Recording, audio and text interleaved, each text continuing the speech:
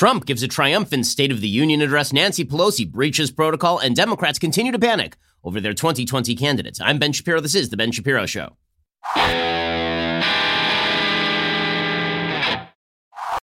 This show is sponsored by ExpressVPN. Stop putting your online data at risk. Get protected at expressvpn.com/Ben. That's expressvpn.com/Ben. Now, you may have noticed that we are like 1 month into the year, and it's sheer chaos out there. Cats and dogs living together, the end of the world. We've watched near conflict in the Middle East. We have watched an impeachment effort go down the tubes. We've watched everybody worried about coronavirus. Wouldn't it be a good time to diversify your investments just a little bit into precious metals? Like, wouldn't that be a smart thing to do? I mean, global instability, particularly in places like China, can actually impact currency trading on a pretty significant level. And we're also blowing out the debt and the deficit, which means that at a certain point, the bill's going to come due.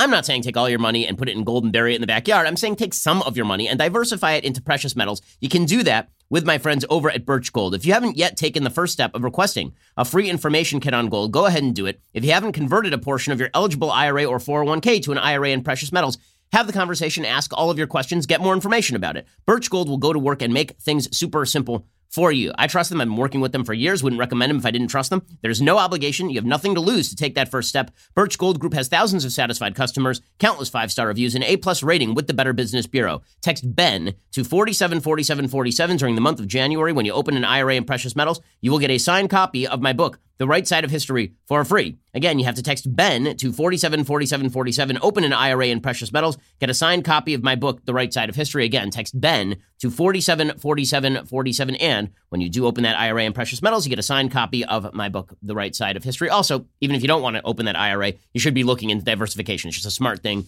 to do. Okay, so last night was a night. President Trump has had himself quite a week. Very big week for the president of the United States. And last night, the Democrats blew it in a massive, massive way. They really did. Let me just explain what the Democrats' week has gone like, because Trump is just the flip side of that, right? If the Democrats have a bad week, that means that Trump had a pretty good week. So here is what the Democrats have done over the last week. Over the last week alone, it's been a crap week for them. I mean, seriously. So first, there was the Democrats' bump in Iowa. Remember that was going to happen? They're going to get big publicity. Democrats bump in Iowa. Remember that? Yeah. Then there was the Democrats' impeachment effort. Remember how that was going to go great for them? They were going to impeach the president of the United States. You remember that? And it was going to give him a big bump because everyone was going to see how corrupt Trump was. Well, today they're taking that final impeachment vote in the Senate, the vote to convict. Yeah. And then the Democrats were making the case that, listen, even if you like the economy, even if you like things that are going on in foreign policy, the president of the United States is a petty child. He's a petty, tyrannical child. It's all chaos inside the White House. We are the adults in the room, right? That's what we are. We're the adults in the room. And you can trust us with power because, number one, we know how to handle things, not like the Iowa caucuses or anything. And also, we are not going to be petty and mean-spirited and ridiculous. We're not going to act like small children in any way. So the Democrats looking like adults, right? That was going to be their campaign, was that they were going to restore honor and dignity and decency to the White House. And then last night, they just... And you know what all that adds up to? The Democrats' 2020 chances. I've been fairly bearish on the Trump chances for re-election until 2020, right? I said I'd put him at no better than 50-50. If Donald Trump of last night shows up, not only is he going to win, he's going to win big. Now, obviously, we say this after every Donald Trump State of the Union address, which is, today is the moment Trump finally arrived. But the reality is that Trump is at his strongest point of his presidency. He's at 49% in the Gallup poll approval rating, which is his highest point of his presidency. 63% of Americans say that they like the economy and they like how President Trump handles the economy, more importantly.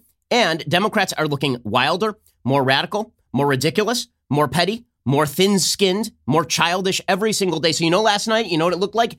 It looked like this is what they are doing with their 2020 chances, the Democrats' 2020 chances. Okay, so it's a real bad week for Democrats,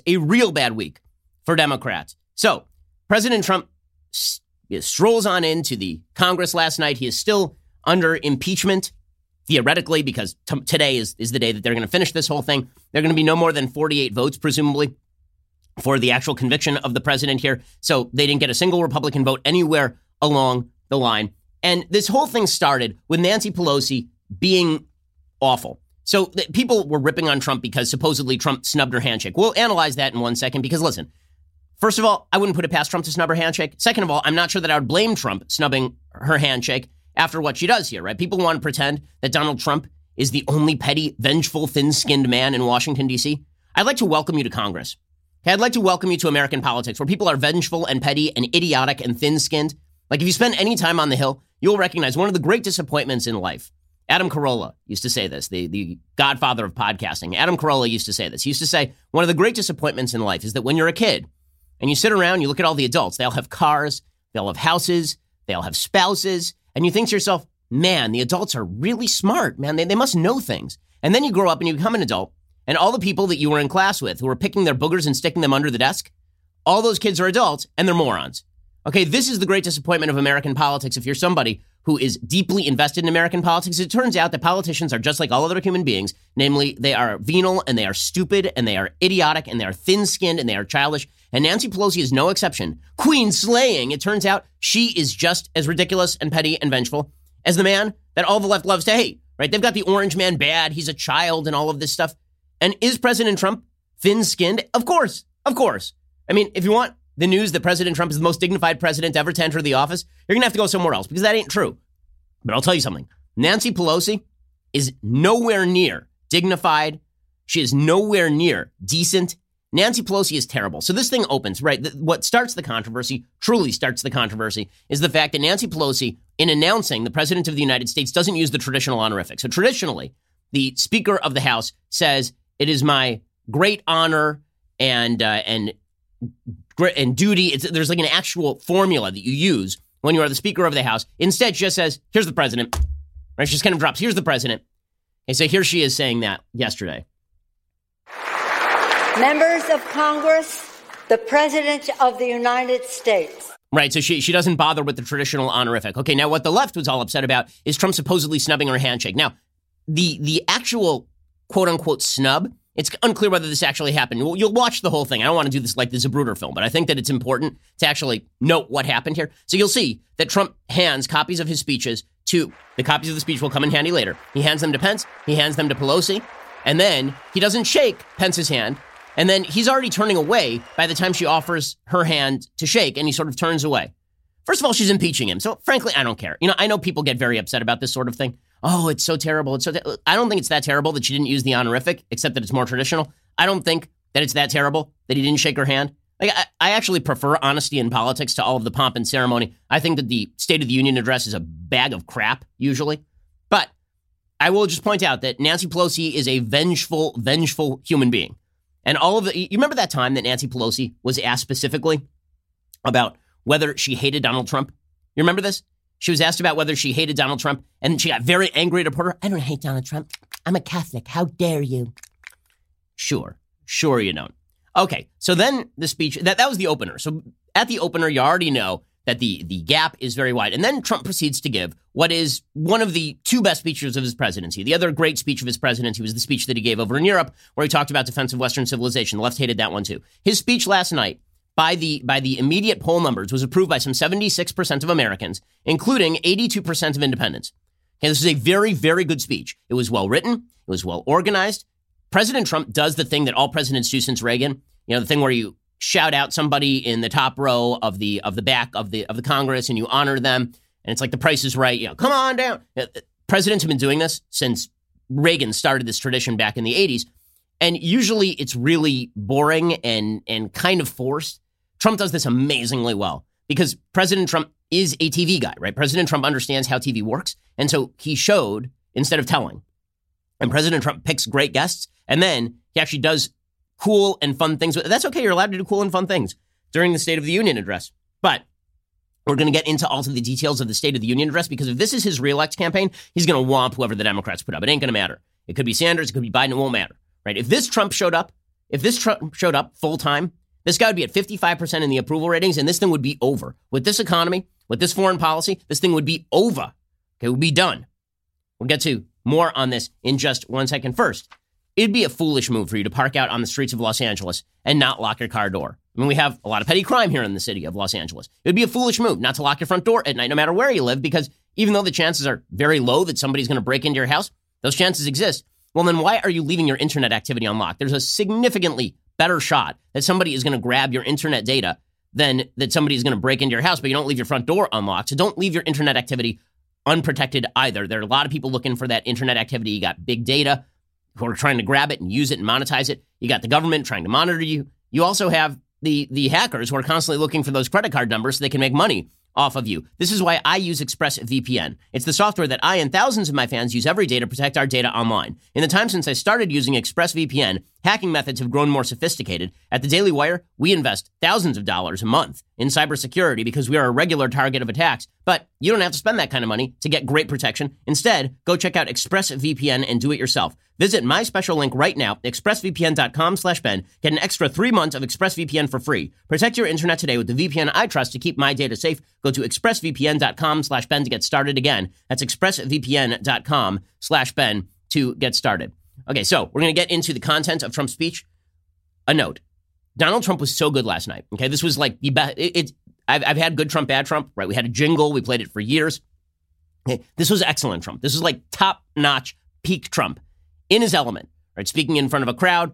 Yes, speaking off teleprompter. It is no sin to speak off the teleprompter. The speech was well written. It was well organized, as I keep saying. And he also is great at pointing out particular Americans who are unifying in who they are, right? It was just wonderful. All of this means that if this Trump showed up, if he showed up full-time, just imagine for a second, just in your mind's eye, imagine this Trump, instead of the Trump who sits and toilet rage tweets, imagine, right, like he's sitting in the bathroom, just mini Michael Bloomberg. Instead of that, imagine you got this every day. If you got this every day, Donald Trump would be Ronald Reagan. If you got this every day, Donald Trump would be Ronald Reagan, and he'd be winning Reagan-like victories, which means there's good news and there's bad news. The good news is that that Trump's peak is pretty high, right? That he's got a lot of room to grow if he became this, right? I know it's like falling on deaf ears. It's so irritating. But if he were this all the time, he'd be almost unstoppable. If Donald Trump is not this and he loses, that's on no one except Donald Trump. Because if you have the potential to hit 350 in the major leagues and instead you decide to go out partying every night and show up drunk the next morning and then bat with a hangover and you end up batting 260, that is not on your batting coach. That is not on the opposing pitchers. That is on you. So this means that Trump bears the heavy load of responsibility of being best Trump. Okay, the Trump that we saw last night, Republicans, conservatives, I think Americans, all Americans, regardless of your political orientation, would like to see every day. And if he were like this, not only his positions, but he himself would be personally more popular. Why? Because what we saw last night was really peak stuff. It was excellent. Okay, so Trump begins his speech, and he begins with the theme. The theme is the great American comeback. And this is, indeed, the theme of his presidency is that, like Ronald Reagan, he has brought America back from the brink, that under Barack Obama, the economy had been growing, but at an extraordinarily slow rate. That under Barack Obama, America was less respected around the world. And who cares about respect? America was less powerful around the world. America was less muscular around the world. And that the American people were less confident in themselves, that they had lost faith in the ability of the country to stand for good things. And so Trump says, listen, I'm here for the great American comeback, and my economic record proves it. And he spends the first 25 minutes of the speech just listing off economic stats, which is great. It is smart politics. It is true. And if all he did was tweet one sentence from this speech every day from now until the election, if that's all he tweeted, he would win re-election. Because this is his main pitch, right? His pitch in 2016 was Hillary Clinton's the worst. She's terrible. And that was enough to get him through. But now that you're president, you got to run on your record. The good news for Trump is the guy's got a great record. Right? If you looked at just his accomplishments and not all the crap that he says all the time, this is what conservatives and Republicans would have Americans do, right? Whenever you talk to conservatives and Republicans, they're always like, yeah, we know what he is. We don't like the tweets, but look what he's doing. You'll hear that from nearly every Republican. Okay, well, if Trump stopped doing all the silly stuff and instead did this, then that's all you would get, right? You would just get the good record. So here was President Trump talking about the great American comeback. 3 years ago, we launched the great American comeback. Tonight, I stand before you to share the incredible results. Jobs are booming, incomes are soaring, poverty is plummeting, crime is falling, confidence is surging, and our country is thriving and highly respected again. America's enemies are on the run. America's fortunes are on the rise, and America's future is blazing bright. Okay, and that's true. Okay, the economy is on the rise. Our fortunes are on the rise internationally. This, in terms of policy, this has been a very, very good presidency on everything except spending. This has been a very, very good presidency. And then Trump continues to pump the economy, which again is the point where he should be putting pressure. Presidents who are incumbent with strong economies do not lose re-election. Here is President Trump pushing on that button. The years of economic decay are over. The days of our country being used, taken advantage of, and even scorned by other nations are long behind us.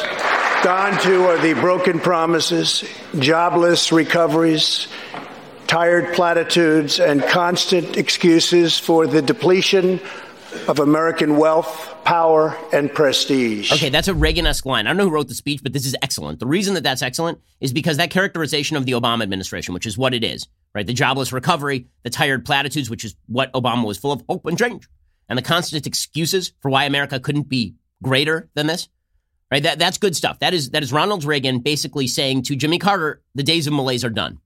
Excellent stuff from President Trump. Excellent stuff from his speechwriters. And then President Trump again pushes on this button. And this was the constant push, right? This was the smartest part of his speech. The first 25 minutes, as I say, of the speech were completely unifying because most Americans are seeing their wages rise. Most Americans are seeing the best economy that we have had in half a century. Most Americans are feeling very positive about the trajectory of the economy. So why the hell wouldn't you brag about that? Here is Trump continuing along these lines. In just 3 short years, we have shattered the mentality of American decline, and we have rejected the downsizing of Americans' destiny. We have totally rejected the downsizing. We're moving forward at a pace that was unimaginable just a short time ago, and we are never, ever going back. Okay, so again, this is the strongest point for President Trump, and he continues to push us. Now, one of the things that this does, by pushing on the economy and pushing on it hard for 25 minutes, is there are a bunch of cutaways during this part of the State of the Union, and Democrats would not stand for any of it. They wouldn't stand for any of it. Now, I'll be honest with you. I don't remember during Obama's State of the Union address when he would talk about the economic recovery and jobless rates being down, whether Republicans stood or not. All I know is that this doesn't look great. When Trump spent 20 minutes talking about African-American jobless rate, lowest it's ever been. Teenage jobless rate, lowest it's ever been. Latino jobless rate, lowest it's ever been. Female jobless rate, lowest it's ever been. And all of them are sitting there like, bad look. Bad look. Right? At a certain point, you might want to share good news for the country. Sure, it's good news for Trump. It's also good news for the country, right? Isn't it? And sitting there and acting as though it's bad news for the country when good things are happening does look pretty divisive. Now, what Democrats say is that the divisions in our country aren't really about the performance of the country on the economy or anything like that. The divisions are purely about Trump, which is why what Trump did last night in giving what was a well-spoken, dignified address to the American people completely undercuts the Democrats' argument. And when they act like children, it really undercuts their argument. Because if their argument is the only disunifying part of the American experiment right now is Donald Trump, and then Trump gets up there and gives a unifying speech and acts like an adult, and they act like damned children, that's a horrible pitch. It's a horrible pitch. It's bad politics to the max, really bad politics for the Democrats. We'll get to more of President Trump's barn burner of a State of the Union address in just 1 second. First, let's talk about the fact that going to the post office, that is a waste of productive time. You may love the post office, that's fine, but taking all the boxes, schlepping them in the car, going to the post office, waiting in line, it takes a lot of time out of your day. And if you are in business, time is money. Not only that, why would you spend the max that you can on postage as opposed to the minimum that you can on postage? This is where my friends at Stamps.com comes in. Postage rates have gone up again, but Stamps.com eases the pain with big discounts off post office retail rates. Stamps.com brings all the services of the U.S. Postal Service directly to your computer. Whether you're a small office sending invoices, an online seller shipping out products, even a warehouse sending thousands of packages a day, Stamps.com can handle all of this with ease. You simply use your computer to print official U.S. postage 24/7 for any letter, any package, any class of mail, anywhere you want to send it. Once your mail is ready, just hand it to your mail carrier or drop it in a mailbox. It's that simple. Stamps.com not only saves you time, it saves you money as well. With Stamps.com, you get discounted postage rates you can't even get at the post office. It's no wonder 700,000 small businesses already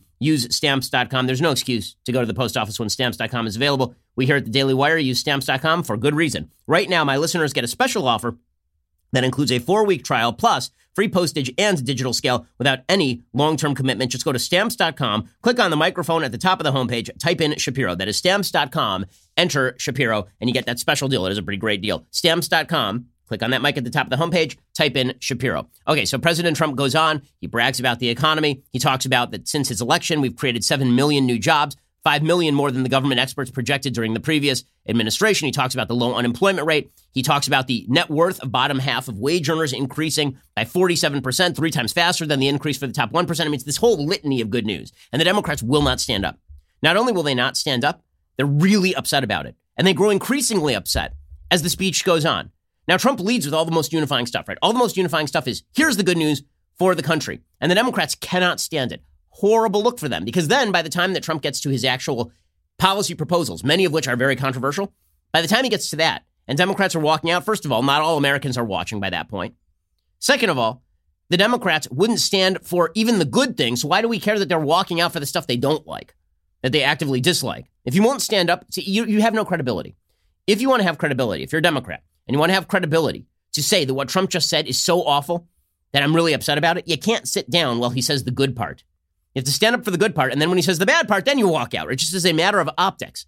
But Democrats don't understand optics, apparently. So instead, they sit down for all the good news. So, example, here's President Trump, this clip 6. Here's President Trump talking about that net worth of bottom half of wage earners, which is the best news for President Trump, right? Is that the Democrats keep complaining that all of the growth is going to the people at the top, and that is not true. An enormous amount of growth is going to the people at the lower end of the economic spectrum, because as it turns out, capitalism is a fantastic engine. Here's President Trump. Since my election, the net worth of the bottom half of wage earners has increased by 47%, 3 times faster than the increase for the top 1%. After decades of flat and falling incomes, wages are rising fast, and wonderfully, they are rising fastest for low-income workers who have seen a 16% pay increase since my election. This is a blue-collar boom. Real median household income is now at the highest level ever recorded. Okay, this is all great news, and the Democrats are sitting there sucking lemons. I mean, every lemon in the Grove. It's amazing. They've somehow turned lemonade into lemons, and they are sucking on those lemons. And they are sour-faced, and they are angry, and they are upset, right? And then President Trump moved into the more controversial parts of his speech. Now, what was great about the speech? Many things great about the speech. One of the things that was great about the speech was that President Trump did, as I say, he front-loaded all the unifying stuff, and Democrats refused to even cheer for their own unification. And then he moved into subtle critiques of the Democrats via popular policies, which is excellent, excellent politics.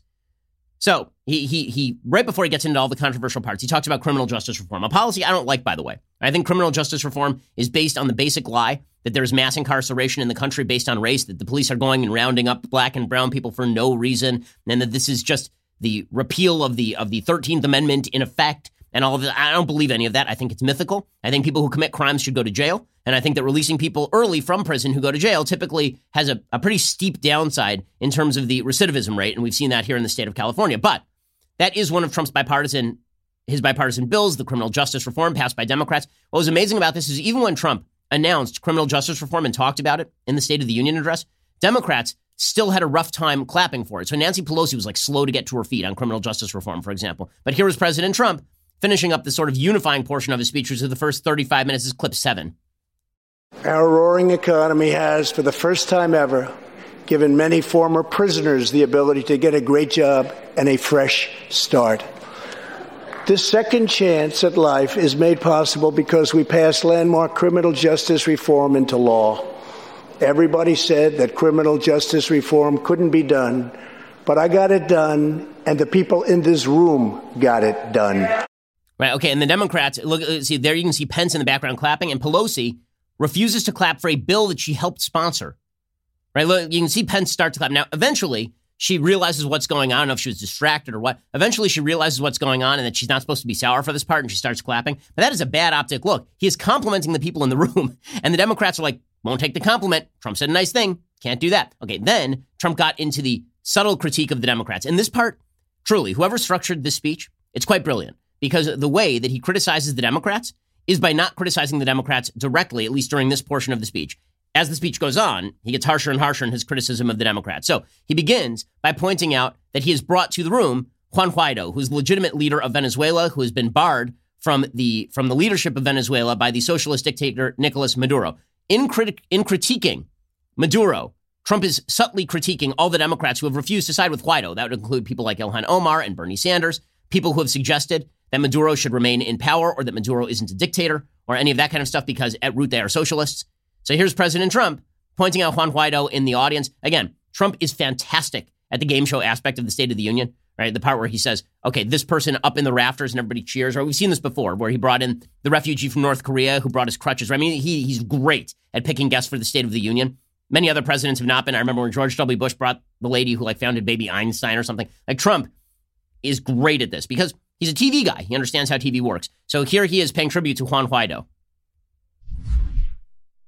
The United States is leading a 59-nation diplomatic coalition against the socialist dictator of Venezuela, Nicolas Maduro. Maduro is an illegitimate ruler, a tyrant who brutalizes his people, but Maduro's grip on tyranny will be smashed and broken. Here this evening is a very brave man who carries with him the hopes, dreams, and aspirations of all Venezuelans. Joining us in the gallery is the true and legitimate president of Venezuela, Juan Guaido. Mr. President, please take this message back to your homeland.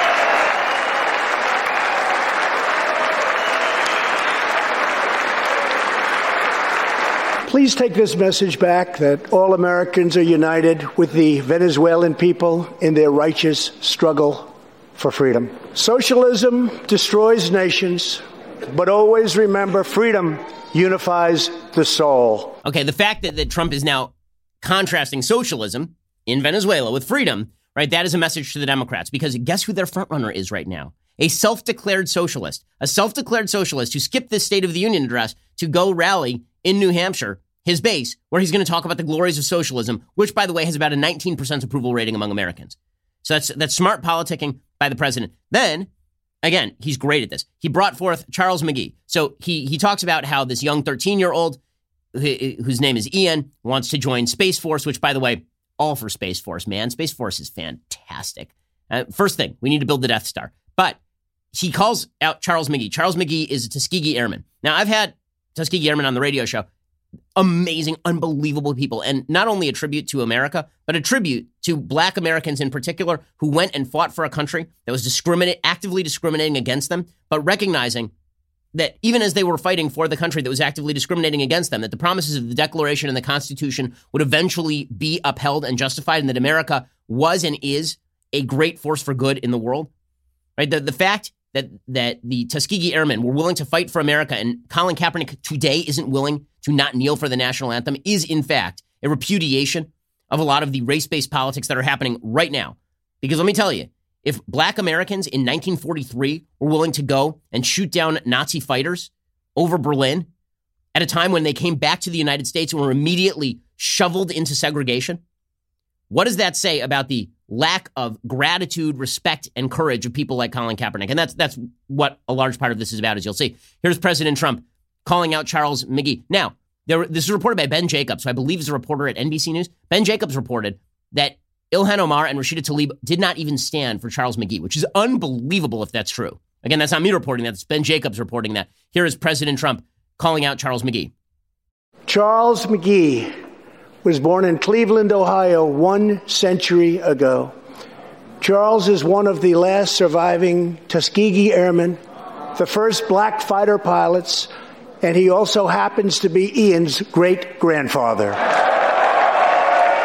After more than 130 combat missions in World War II, he came back home to a country still struggling for civil rights and went on to serve America in Korea and Vietnam.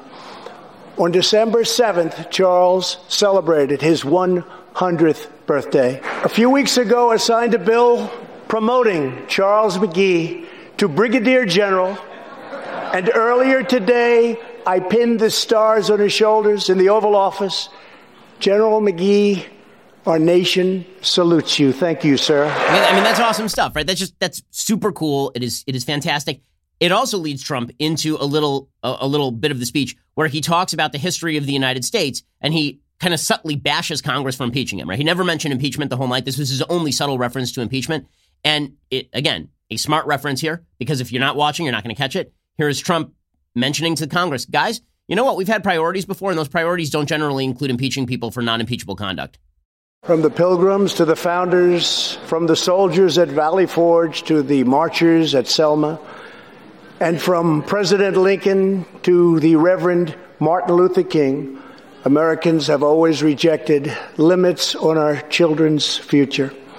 Members of Congress, we must never forget that the only victories that matter in Washington are victories that deliver for the American people. The people are the heart of our country.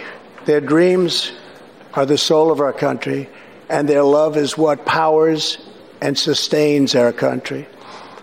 We must always remember that our job is to put America first. Okay, again, smart politics, because the converse would be don't put America first. And also, when he says the only victories that are worth winning are the ones that win for the people of the country, he's basically saying it's not a political victory to impeach people on the basis of nonsense, right? That is the underlying tone there, right? That is the reference. Okay, we're going to get to more from President Trump's quite brilliant State of the Union address. He goes hard after the Democrats in just a second. And we'll get to Nancy Pelosi's insane display. I mean, really, like politically insane. I don't mean like she's an actual crazy person. She's going to run through the streets flinging poo or something. That's just her constituents in San Francisco. I mean that she is, I just mean that she is politically mad to think that this is a good move. We'll get to that in just 1 second. First, if you haven't noticed already, 2020 is wild, man, and the election race is just getting started. When you know that you need to know everything from debate and primary updates to the latest nonsense from the Democratic candidates, the best way to stay informed is to become a Daily Wire member and get comprehensive news and opinion from us on demand. So we are giving you 20% off all new memberships. That's correct. 20% off all new memberships when you use promo code DW2020. Members get our articles ad-free, access to all of our live broadcasts and show library, the full 3 hours of The Ben Shapiro Show, select bonus content, access to the mailbag, and now my election insight op-eds. Plus, our new all-access tier gets you into live online Q&A discussions with me, Andrew Klavan, Matt Walsh, Michael Moles, plus our site's writers and special guests. Let us answer your questions and help you stay one step ahead of the left. If you haven't already, download the Daily Wire app so you can get push notifications for breaking news and special coverage. It's a really awesome feature. You're going to love it. Again, that is promo code DW2020 for 20% off, which is fantastic. So join today. Stay informed on all things 2020. We are the largest, fastest growing conservative podcast and radio show in the nation.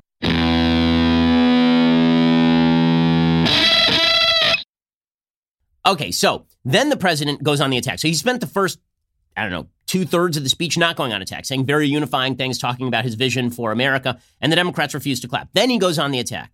And this is the part where Democrats start getting up and walking out. So President Trump starts attacking Democrats for the fact that they want to take over the healthcare system. And Democrats are very mad about this. They literally start getting up and walking out, which is a bad look. And by the way, the Democrats throughout this speech were acting childish and disrespectful. It wasn't just Nancy Pelosi at the end tearing up the speech, as we'll see. It was Democrats throughout acting ridiculous. So Rashida Tlaib and Ilhan Omar, right, during the speech, is clip 36, Democrats were actually sitting there and playing on their phones, which, by the way, is against House rules, right? You're not supposed to be sitting and playing on your phone during the State of the Union address. Now, the Democrats will say, well, Republicans were playing with fidget spinners during the impeachment stuff. Yeah, that's true. But your case is that you're the adults in the room.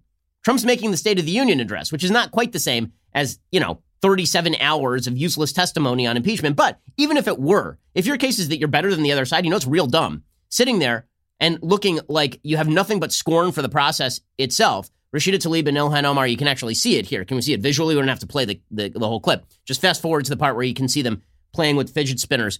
There it is. So you can see Rashida Tlaib and Ilhan Omar, they're actually laughing and yucking it up, and they are looking at their phone. She was tweeting throughout the speech. And she's tweeting throughout the speech, which, again, is against House rules. If you are trying to look like the adults in the room, you don't look like the adults in the room. You look childish and petty. Okay, so back to President Trump. He goes on attack against the Democrats. It's clip 12. And he talks about his own healthcare plans. And then he makes a promise that I think is very dumb, which is that he's never going to change Medicare and Social Security, basically. But then he goes on real attack against the Democrats. Says, listen, I don't want to steal your healthcare plan. The Democrats do. This is true. I've also made an ironclad pledge to American families. We will always protect patients with pre-existing conditions. And we will always protect your Medicare, and we will always protect your Social Security, always. But as we work to improve Americans' health care, there are those who want to take away your health care, take away your doctor, and abolish private insurance entirely. 132 lawmakers in this room have endorsed legislation to impose a socialist takeover of our health care system, wiping out the private health insurance plans of 180 million very happy Americans. To those watching at home tonight, I want you to know we will never let socialism destroy American health care. Okay, that is 100% true. Right? There are 132 lawmakers who got behind Bernie's Medicare for All plan, which does abolish private health care insurance. It does. And most Americans, the vast majority of Americans, do have private plans through their employers. So what he's saying there is true, and it's an effective line of attack, and Bernie will get clobbered with it.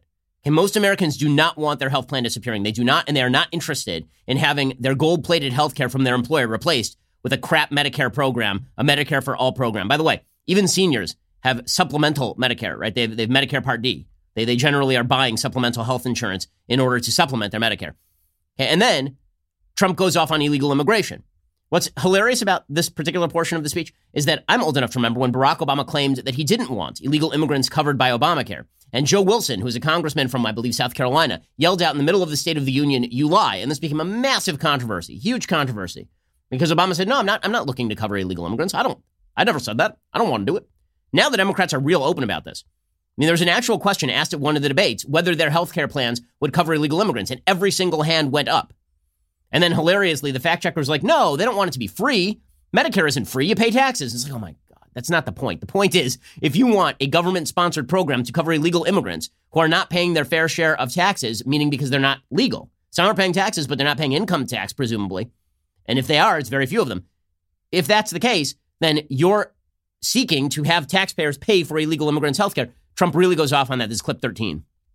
Over 130 legislators in this chamber have endorsed legislation that would bankrupt our nation by providing free taxpayer-funded health care to millions of illegal aliens, forcing taxpayers to subsidize free care for anyone in the world who unlawfully crosses our borders.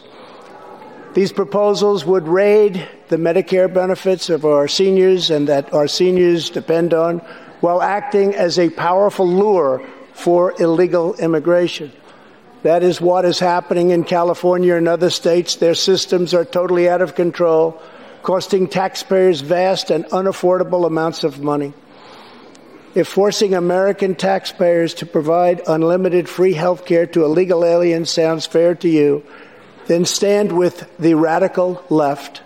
But if you believe that we should defend American patients and American seniors, then stand with me and pass legislation to prohibit free government health care for illegal aliens.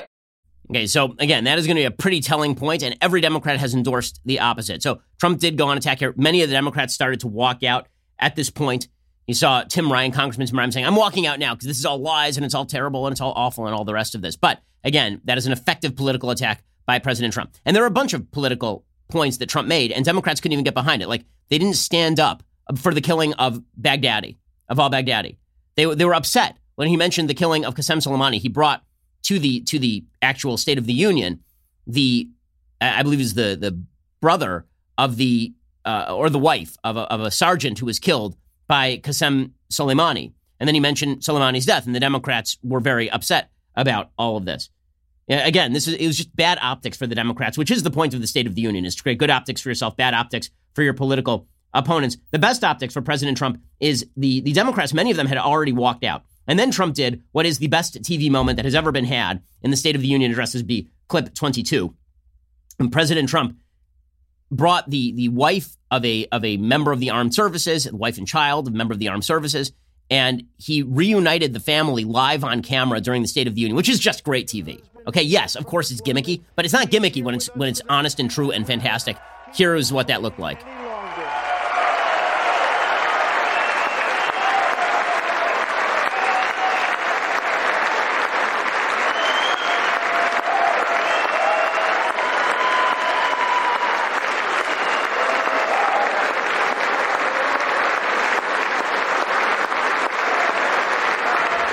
How can you not get chills from that, right?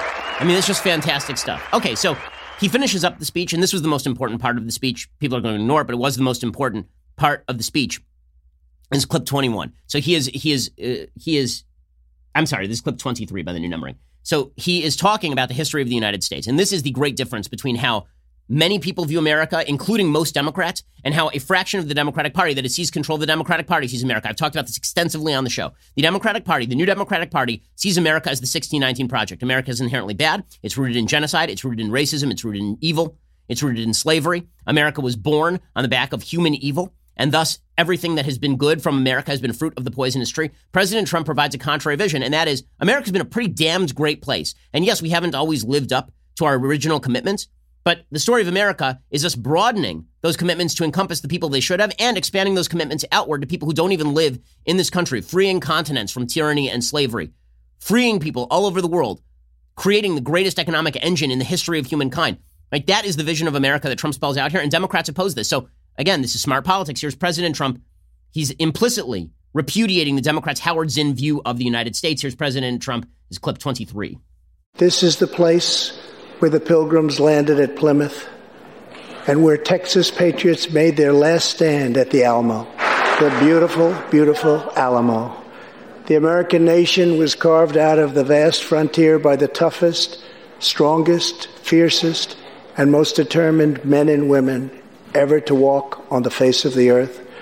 Our ancestors braved the unknown, tamed the wilderness, settled the Wild West, lifted millions from poverty, disease, and hunger, vanquished tyranny and fascism, ushered the world to new heights of science and medicine, laid down the railroads, dug out the canals, raised up the skyscrapers, and ladies and gentlemen, our ancestors built the most exceptional republic ever to exist in all of human history, and we are making it greater than ever before. Okay, and the Democrats sit for that. The Democrats sit for that, right? The Democrats, so they sit for that. He gives this really great description of what America has been, how it was built, and Democrats can't stand. Now, maybe they don't stand because at the very end he says we're making it greater than ever, so they think they're cheering for Trump. But why exactly can't you cheer for the fact that America is a freaking phenomenal place? It really is. And if your campaign is America sucks and his campaign is America is great, you're going to lose. You're going to lose. Okay, so Nancy Pelosi concludes this really bad night for Democrats by making it a worse night for Democrats. She's trying to signal to her entire base that she disapproves of this. Now, you remember last time around, she gave the little clap, and then people were like, oh, look at that queen slaying because she's mocking President Trump. Oh, and then she was like, I wasn't mocking President Trump, blah, blah, blah, blah. Okay, now she's like, okay, I'm going to make this explicit. So she's been waiting the whole speech to get to this moment because in very produced fashion, she obviously gets up and she rips up the speech because this is such trash. It's trash. Here's Nancy Pelosi, as the speech concludes, standing up and tearing the speech in half on camera to make clear her disdain for the President of the United States. Thank you. God bless you. And God bless America. Thank you very much.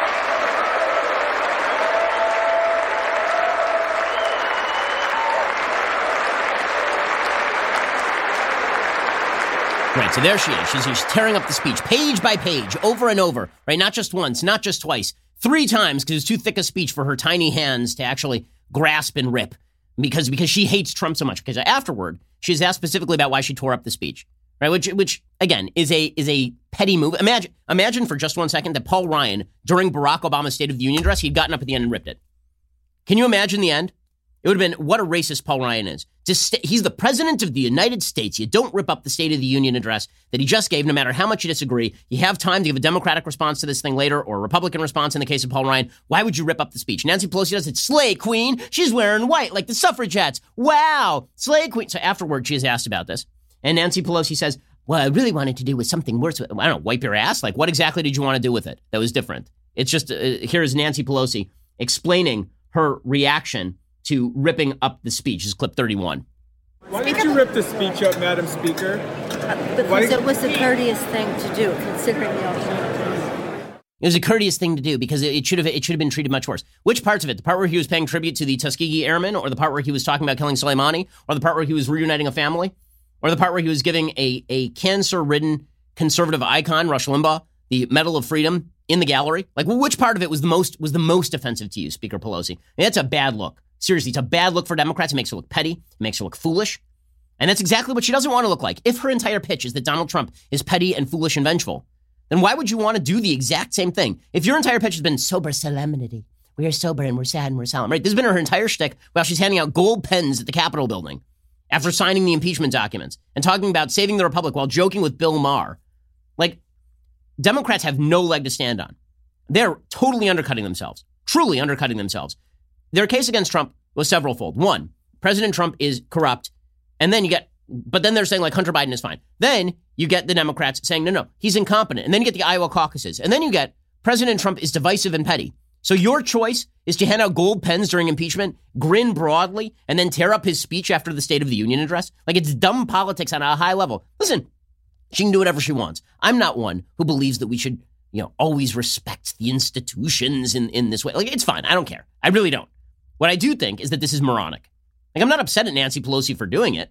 I'm actually kind of happy she did it because it demonstrates full scale that she is not what she says she is. Nancy Pelosi has pretended for years that she is the detective, right? I've described before. I've said President Trump is not the murderer. He is the coroner. That when President Trump is standing over a dead body and the dead body is American politics and all of the niceties of American politics, people are like, well, he murdered American politics. And I've said before, no, he just declared it dead. American politics was already in serious trouble and Trump hasn't fixed it, but he declared it dead. Nancy Pelosi has been pretending she's the detective, right? She's pretending that she's the detective. But Nancy Pelosi's been in Washington, D.C. nearly as long as I've been alive. And Nancy Pelosi is the butler. Okay, she's not the detective. She's not the person who is tracking down the murderer. She's not the person who is tracking down all of this, who is fixing the problem. She's not the person who's going to correct American politics by catching the murderer and putting them behind bars. She's the butler. Okay, she's the person who, this is a heel turn for Nancy Pelosi in the WWE lexicon, right? This is the heel turn. She went from being the suffragette hero to revealing beneath the pasteboard mask, she's been revealing exactly what she is, which is she is one of the reasons that American politics has fallen apart. And what she did last night was just her demonstrating full scale what exactly she is.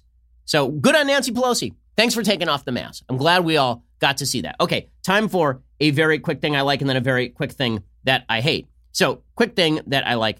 I didn't comment on President Trump in the State of the Union giving the Medal of Freedom to Rush Limbaugh. This is great because it really isn't just him giving the Medal of Freedom to Rush Limbaugh. It's really him giving the Medal of Freedom to all the Americans that Rush Limbaugh has been talking to for years. Rush has always been the guy who is speaking to the Americans who were left out and demeaned by the mainstream media, right? That really is what Rush is. Talk radio did not exist. The AM band was a nothing until Rush Limbaugh reinvigorated the AM band. But not only did he reinvigorate the AM brand, he gave Republicans and conservatives a place to get their news that wasn't dramatically biased against them, that didn't hate them, that didn't scorn them.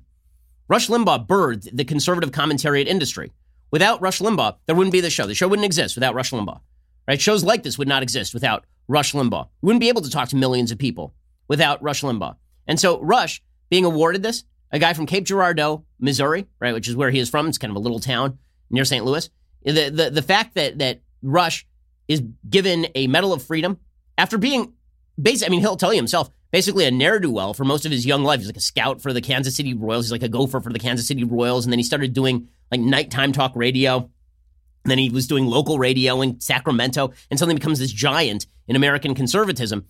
This guy who represents tens of millions, if not hundreds of millions of Americans in terms of their viewpoints.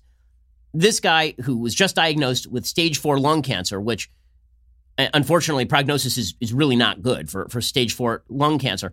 He's brought to the State of the Union. He's honored. He's given the Medal of Freedom. It was a great moment. It was President Trump acknowledging the people who brought him to the presidency. It was President Trump acknowledging the people who had been forgotten and scorned and disdained by the media, the same people that Rush has been talking to for years. I thought it was a wonderful moment. The Democrats, of course, are very upset about this. The same Democrats who are very happy with Teddy Kennedy, a man who left a woman to drown under a frickin' bridge. Right, they were happy when he got the Medal of Freedom from Barack Obama. They were very, very upset that Rush Limbaugh should get the Medal of Freedom. Rush should presumably leave a woman to die. Maybe that would get them the Medal of Freedom in the Democratic lexicon. It's pretty amazing. But in any case, he was given the Medal of Freedom last night, and it was a pretty great moment. Rush, in recognition of all that you have done for our nation, the millions of people a day that you speak to and that you inspire, and all of the incredible work that you have done for charity, I am proud to announce tonight that you will be receiving our country's highest civilian honor, the Presidential Medal of Freedom. I will now ask the First Lady of the United States to present you with the honor, please.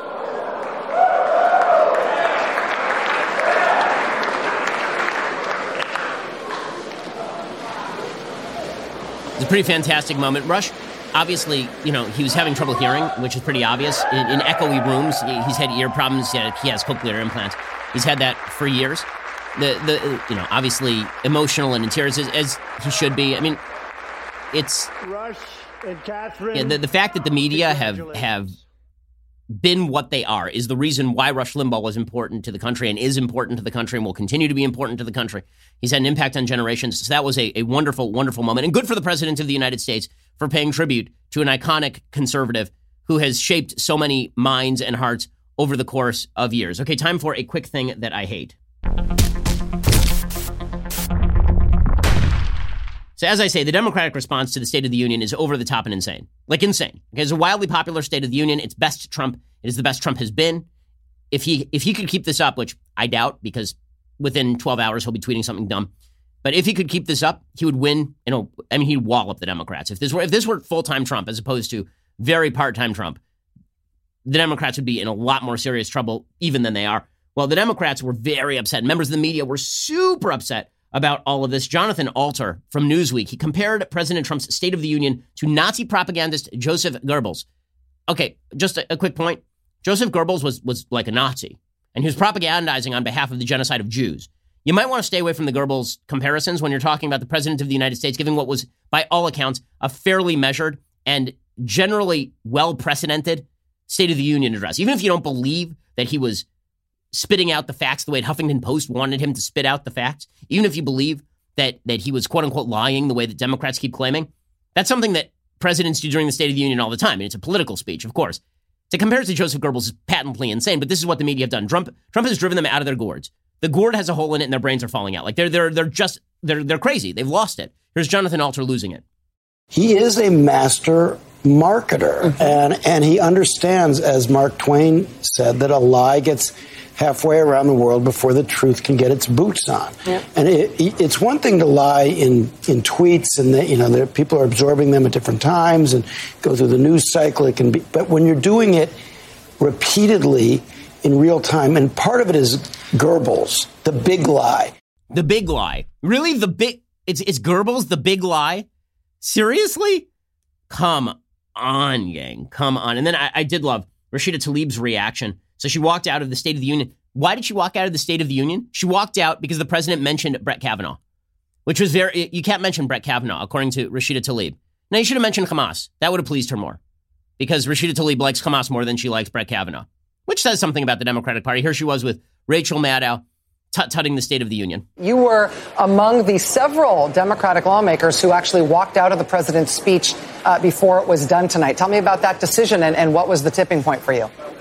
Well, I think, even the mention of Brett Kavanaugh for me is a trigger. Just as a woman in America, the fact that he, rightfully was accused and having an incredibly strong woman come before the public and the world and tell her story of sexual assault by this person that was appointed to the Supreme Court is just alone that I couldn't stand still and not do anything about it. And I needed to walk away from that. Guys. She hadn't planned anything. Like, honestly, I never thought I would say this. I long for the decorum of AOC. Seriously, like, at least AOC did what she should do. She said, listen, I'm not going to show up. And I'm going to go home. I'm going to cook something in the Instant Pot, mix a few drinks, and do some Instagramming. Like, at least that's respectful enough to the process of saying, listen, I know that I'm not going to like what I hear, but I'm not going to stage this walkout and do this very childish thing where I go there and rip things up and play on my phone while the whole thing's going on. I'm just not going to be there. Props to AOC. Seriously, like, that's an actual quasi-mature thing to do. It's still not like perfectly mature, but it's quasi-mature. I'll tell you what's not mature is playing on your phone while you're yucking it up with Ilhan Omar and then you leave because Brett Kavanaugh was mentioned. And go to hell. Seriously, it's just ridiculous. It's ridiculous. The whole thing's ridiculous. But you know what? When they show them, when they show you who they are, believe them, right? They're fond of quoting the Maya Angelou quote. All right, when Rashida Tlaib shows you who she is, believe her. Okay, so this is who the Democrats are. They're immature And if their case is that they are the adults in the room, they did not prove it last night where they looked incredibly childish and Trump looked very, very presidential. Now, again, can Trump stay there? Well, let's see. What time is it? Probably not. And when I say probably, I mean no, because the president was then on Twitter immediately after the speech, just retweeting all of these anti-Nancy Pelosi memes. Just let it sit, Mr. President. Seriously, just let it sit. But what did last night prove? It proved that if anything, even if you say that Trump's going to go back to being Trump, which he will, even if you say that, what you really saw last night is that the Democrats are not a difference in kind. They are just socialists who are also children. So if their rip on Trump is that he's a thin-skinned, orange man, bad child, you didn't prove that you guys were anything but thin-skinned and childish and ridiculous last night when you walk out of speeches early before we can pay tribute to members of the military, tear up speeches, refuse to use the traditional honorifics, play with your phone during the State of the Union address. You made yourself look like asses. And you know what? Good. Because the American people should see that the choice in 2020, there is no quote-unquote dignified candidate on the ballot. You're just going to have a choice between socialists who are undignified and somebody who's not a socialist and who kind of likes America, who is not supremely dignified. All righty, we'll be back here later today with 2 additional hours of content. Or alternatively, we'll be back here tomorrow. Go subscribe right now, Daily Wire. When you do, use DW2020, get 20% off. Or we'll see you here tomorrow. I'm Ben Shapiro. This is The Ben Shapiro Show. If you enjoyed this episode, don't forget to subscribe. And if you want to help spread the word, please give us a 5-star review and tell your friends to subscribe too. We're available on Apple Podcasts, Spotify, and wherever you listen to podcasts. Also, be sure to check out the other Daily Wire podcasts, including The Andrew Klavan Show, The Michael Knowles Show, and The Matt Walsh Show. Thanks for listening. The Ben Shapiro Show is produced by Colton Haas, directed by Mike Joyner, executive producer Jeremy Boring, senior producer Jonathan Hay, supervising producer Mathis Glover and Robert Sterling, assistant director Pavel Wydowski, technical producer Austin Stevens, playback and media operated by Nick Sheehan, associate producer Katie Swinnerton, edited by Adam Sayevitz. Audio is mixed by Mike Coromina. Hair and makeup is by Nika Geneva. The Ben Shapiro Show is a Daily Wire production. Copyright Daily Wire 2020. On the Matt Walsh Show, we're not just discussing politics. We're talking culture, faith, family, all of the things that are really important to you. So come join the conversation.